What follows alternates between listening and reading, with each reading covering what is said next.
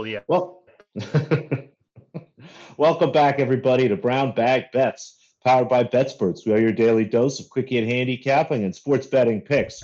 I'm Alex Christensen, and since it's Tuesday, Andy's off somewhere talking about golf. He's at the BetSports Golf Show, so when we're done, hop over there. Joining me, as always, to cover in for Andy, Mr. Matthew Rooney, and I must wish you a happy National Taco Tuesday, apparently. If that's a thing, it's National That's what I've Taco been led to Tuesday. believe. The internet has led me to So believe, every yes, that Tuesday is today is Taco National Taco Tuesday. Tuesday. Every Tuesday is Taco Tuesday, and then one of them is the National Day.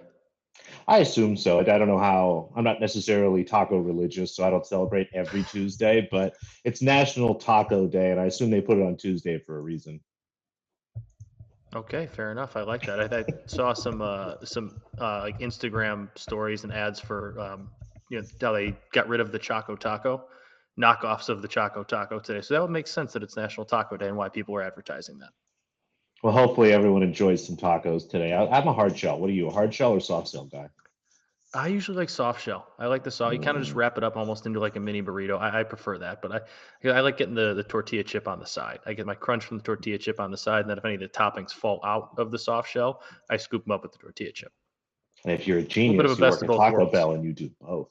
Yeah, exactly. You do the crunch wrap. But I digress. Did you watch the football game last night? Jeff Wilson runs in the first touchdown again. Just kind of an electric play, 32-yard rush, and then Debo, kind of one ups him on again. Like I hate talking about like video game players for the second day in a row after talking about Holmes yesterday, but I don't know about you, but that looked exactly like kind of somebody playing a video game.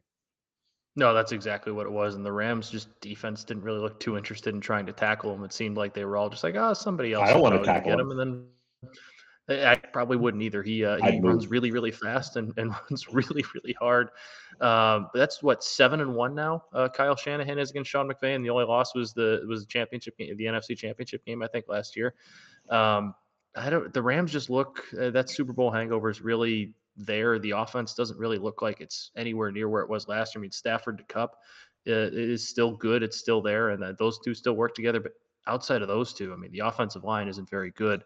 They can't really run the ball. Allen Robinson is somewhere. I mean, he looks like Allen Robinson of the Bears last year, where he's just MIA.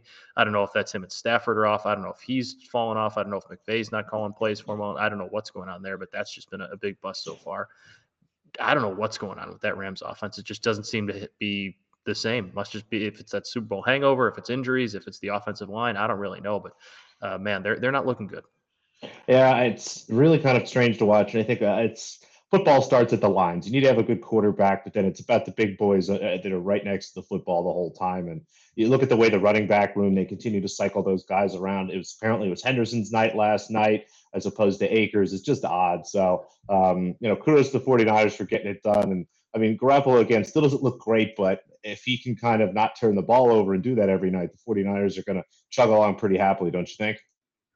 Yeah, I mean, he's not really looked great, but he's always kind of been good enough. And I think he's very good in Kyle Shanahan's offense of kind of knowing what run checks to work into, what to work out of, what plays to run where. And I think he's obviously given a couple plays in the huddle, and it's his job at the line of scrimmage to kind of make those reads. And I think he takes care of the football for the most part. Obviously, has his games where he doesn't, but he makes the short throws that he kind of needs to. He finds Debo down the field, and he knows how to kind of run that offense. He's a little bit of a field general, and I think he's a really good fit for that offense. And I mean, I wouldn't be shocked to see the San Francisco 49ers on Championship Sunday again this year, just because that team kind of plays great defense and they have a formula down that's worked. Well, let's talk about some amateur, well, semi-pro, I guess they are now. College football. You got a couple picks for us. I see a Pac-12 game and what looks like a basketball game to me, but I'm not going to fall for that joke again. Well, Georgia Tech isn't very good at basketball, so I get the Duke thing. I get, but we're going to talk a little bit of Duke football here because they're not actually bad this year. We'll start there. I don't. Georgia Tech is a 3-point underdog at home because they beat Pitt last week. They pulled off an upset off an interim coach bump after they fired Jeff Collins, and it was a nice win for them. I still think they're a pretty bad football team. Dan's got, I think, the under 3.5 total wins, and they're already at 2. I don't see them. I think last week was just an interim bump. They're very one-dimensional offensively. I think Duke is a very well-rounded football team. Mike Elko is a very good defensive-minded head coach, and offensively, they're very balanced. They're running for over 200 a game. They're throwing for 250 a game. So I really like Duke in that game. I think the line is just a kind of an overreaction to Georgia Tech pulling off the upset last week against Pitt. And I think Duke has been very good this year. That their one loss was at Kansas in a very good game to the now ranked Kansas Jayhawks, number 19 in the country and undefeated. That was a really tough, hard-fought game on the road for them. I think they come out and they beat Georgia Tech by a couple scores. And then Saturday night, I don't think this is late night. I think it's 7 o'clock Central Time. Washington State getting 13 at USC. USC started off the season very hot, and that offense was firing on all cylinders.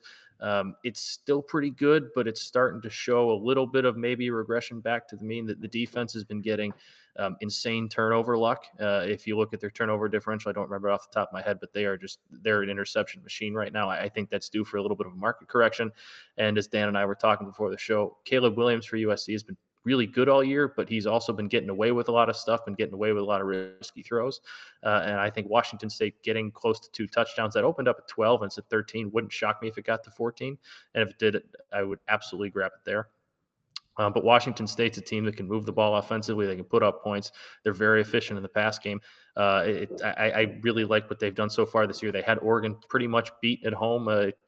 They blew that one late at home, up 2 scores with just under 3 minutes left.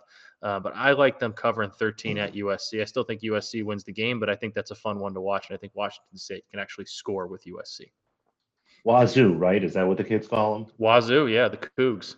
Whenever you want to sound old folks, just ask about the kids. Really just put the in front of anything. It really ages you. And since old people love sports, they love tennis. So let's talk about the tennis. What do you think, Matt? I'm always in. I listened to yesterday's, and it's Ostrava and Monastir. Indeed. I hope it's Monastir. Yes. I haven't done too good of a job of checking the pronunciation there. But Tunisian tennis will actually start there today. Looking through, all these matches are for tomorrow. Just going through and double checking. And nothing left really on the slate for the rest of today. If you're looking for a fun underdog, I wouldn't hold a Jeannie Bouchard bet against you. She's plus 400 on the money line against Bencic. Probably outmatched there, but Jeannie will win one of these matches eventually. But a couple totals and a money line, actually one that we talked about yesterday that got bumped to tomorrow.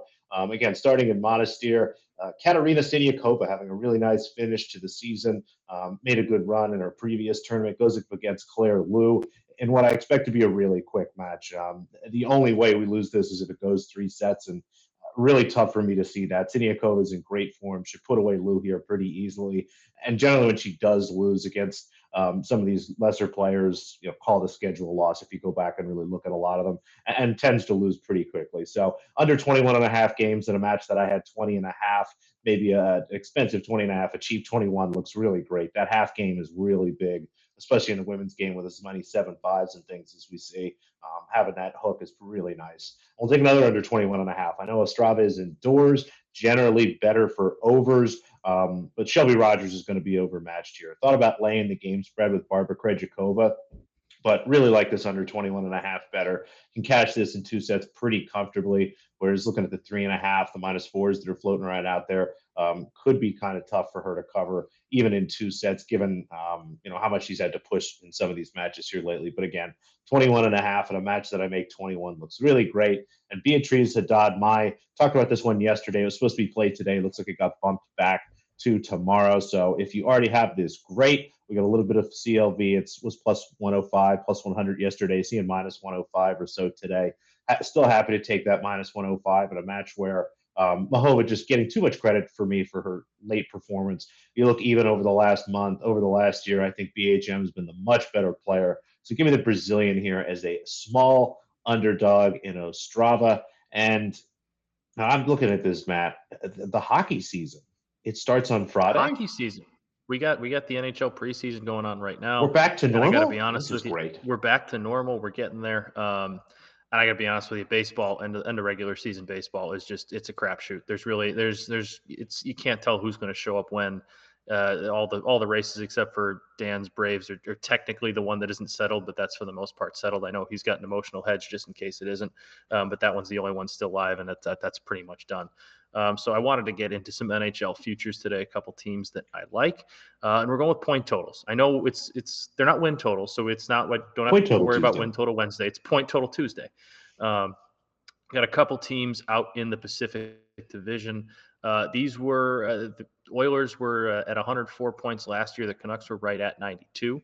I really like how both of these teams attacked their off seasons. The Oilers went out and shored up the biggest glaring weakness they have, and that's in net. They went out and signed Jack Campbell away from Toronto, who I was highly critical of last year in the beginning of the year, but he really came on at the end of the year, got better, and he's an absolute upgrade from what they had in net last year with Mike Smith, who's now their backup, who actually as a backup is fine. He's a very high risk, high reward goalie. And if that's your backup goalie, that's fine. But Jack Campbell's going to be the everyday guy there, and I think that gives them a big bump. They were I don't remember their point pace under Jay Woodcroft last year when they fired Dave Tippett, but he was something like 29-7-3 or 27-9-3 once he took over as the Oilers head coach. He's obviously back again this year, and that team made the really nice run to the Western Conference Finals where they got swept by Colorado, but they played Colorado pretty tough. I really like this Oilers team to go over there. I think they're going to be better than they were last year. They got off to that terrible start. I don't think they're going to do that again this year, and I think they're a better hockey team. And then the Vancouver Canucks, same type of situation. Fired their head coach early on in the season. Bruce Boudreau takes over, and that team played really, really well. They played at over 100-point pace. They had 92 last year. I think they upgraded their forward group. I think they added themselves a lot more depth. Thatcher Demko and net keeps getting better every year. Their defensive core isn't great. That's pretty top heavy. They have three pretty good ones, three pretty ones, but when you have a goalie as good as Thatcher Demko, that can kind of cover up some of those warts. And the way Bruce Boudreau likes to play, an aggressive forechecking style, I think that also helps hide some of your warts on the blue line. So I like the Canucks to be better than last year. I think they're also a little bit of a dark horse. I think at plus 1,000 to win that Pacific Division. I would not hate a little half unit, some sort of small play on that. I think they're the fourth favorite in that division. I'd like a little bit of a flyer there, but I think they'll definitely be better than last year. I think they'll be competing for a playoff spot. They were last year, despite the bad start. They ended up falling just short towards the end, but I think they're a team that's going to be right there, and you possibly see in the playoffs too. So I like both of these two teams to go over what they did last year. I can dig it. Those look like fun bets. And so there's no midseason stop or anything. Like we go back to the normal hockey schedule where like hockey's going to start and then we get NBA and then we get the hockey playoffs and the NBA playoffs. Oh, yeah. We're back to that nice rhythm. Yes, sir. We're right back to it. I can't wait. It's normal sports again. Yeah. It's the best. And again, we'll still have the World Cup in there somehow. Thank God this doesn't affect this in any way. But that's going to be an overloaded November when that comes in. We're just going to have everything going on. It's going to be a mess. But, yeah, hockey season starts on Friday. So I guess we'll have some hockey bets for you Friday. You started looking at some of the games yet? I have not started looking at any of the opening night. That's probably something I will probably try and have for you Friday. Maybe a little bit like maybe a money line parlay or something like that, because I don't know the slate off the top of my head yet, but definitely want to have some opening night bets for Friday. Absolutely. Maybe some totals. Who knows? Maybe they score a lot of goals, a little. Probably have to fade my Blackhawks on Friday, too. We'll see about that. That's okay. That's okay. They need to be bad this year. And really, no baseball. I know it's the end of the season. For those of you that are Braves fans like Dan, you'll see he put in a good idea there. The greatest emotional hedge possibly. You take the Mets game 1 today, parlay with the Mets game 2 today, parlay with the Marlins, because if somehow that hits, the Mets win the division and the Braves are in the playoffs, but not as good, I guess. I think the Mets would still have to win. I think the Mets didn't play last night. So if that happens today, then tomorrow the division comes down to tomorrow. The Mets would still have to win and the Braves would still have to lose. So as long as Dan's Braves don't get swept by the Miami Marlins, they are the division champions. And I think they can do that. Fingers crossed. I think they can do that. Everybody cheer for the Braves and Dan, and give us a thumbs up, a rating, a review, write whatever the heck you want. As long as it's there, it's generally a good thing. And we'll be back tomorrow for a little. It does make Andy happy for a win total Wednesday and lots of other action. See you then.